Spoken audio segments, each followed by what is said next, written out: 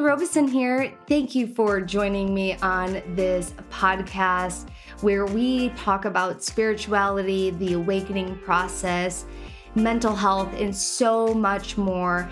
Join me weekly to get your weekly dose of spirituality and medicine. I look forward to seeing you on the inside. Life is 10% of what happens to you and 90% of how you choose to react. That's a beautiful quote by Charles Swindoll. And I love this quote because how we choose to react to any given situation is going to determine what level of peace we get to be at. It also determines what level of empathy and compassion we have towards ourselves and towards others. And I believe compassion is the way to free ourselves from past experiences that are subconsciously running our reactions. I believe that compassion can allow us to experience peace on a different level. The other day, I was waiting in line in my car to drop off some donation items at a local donation center. There was 2 cars in front of me. And a woman instantly starts waving at me in front of my car. And she gets out of her car and she walks towards my window. And I said, "Hi, what's going on?" And she goes, "Do you mind backing up? He's on one today." And I go, "What do you mean?" And she goes, "The worker. He just dropped a piece of glass. And he was so upset, he just continued to drop the rest.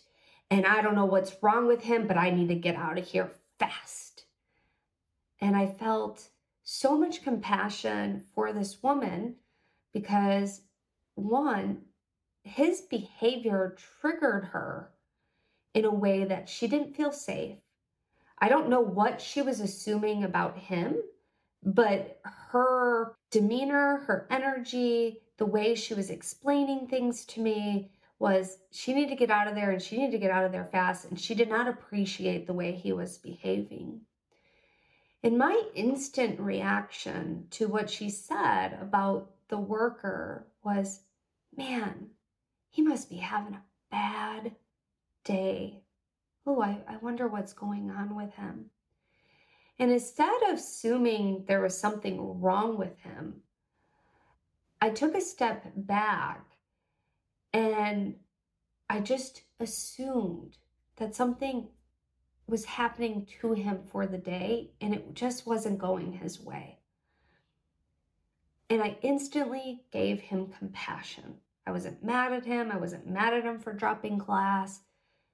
It's okay. It's just glass.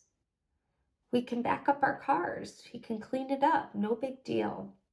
So I backed in my car. I let her get out.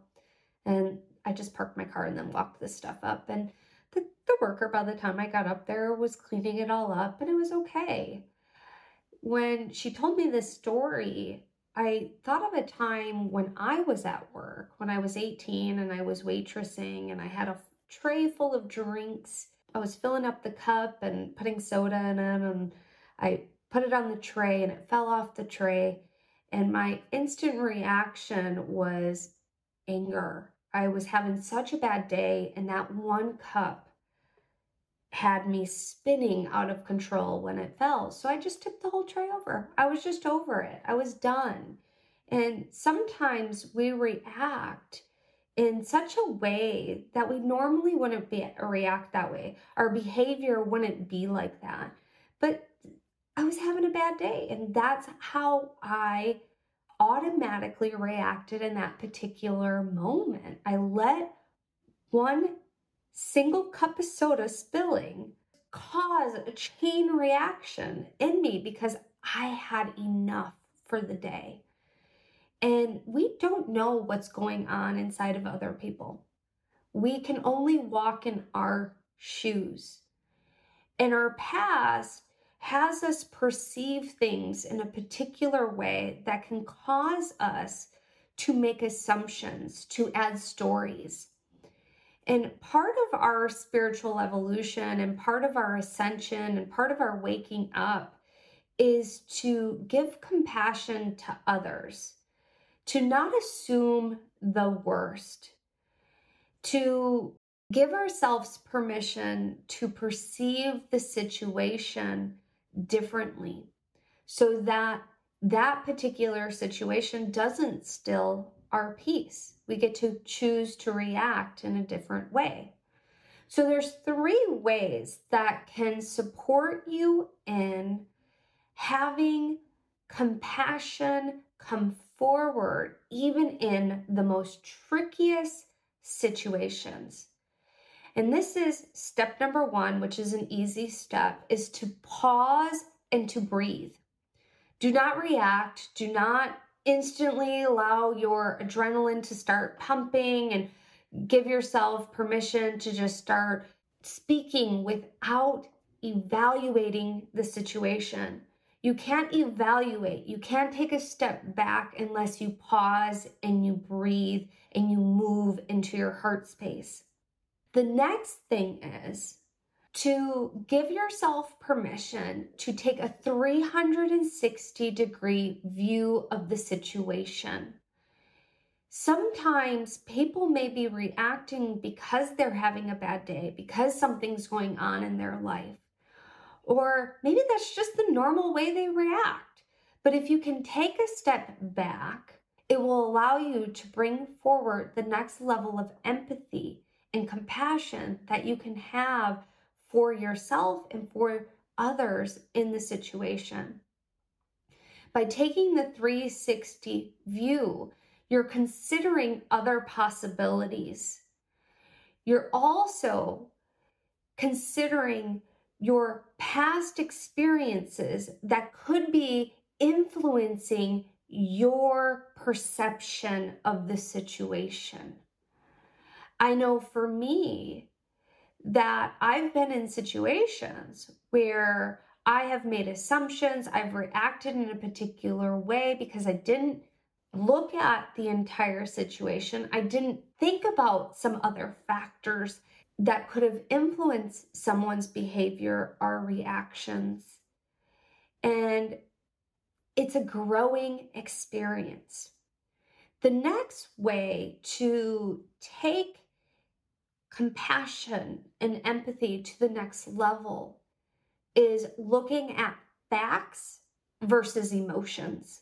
So in this particular situation at this donation center, the fact is the guy dropped a glass and then he dropped the rest of the tray on the floor.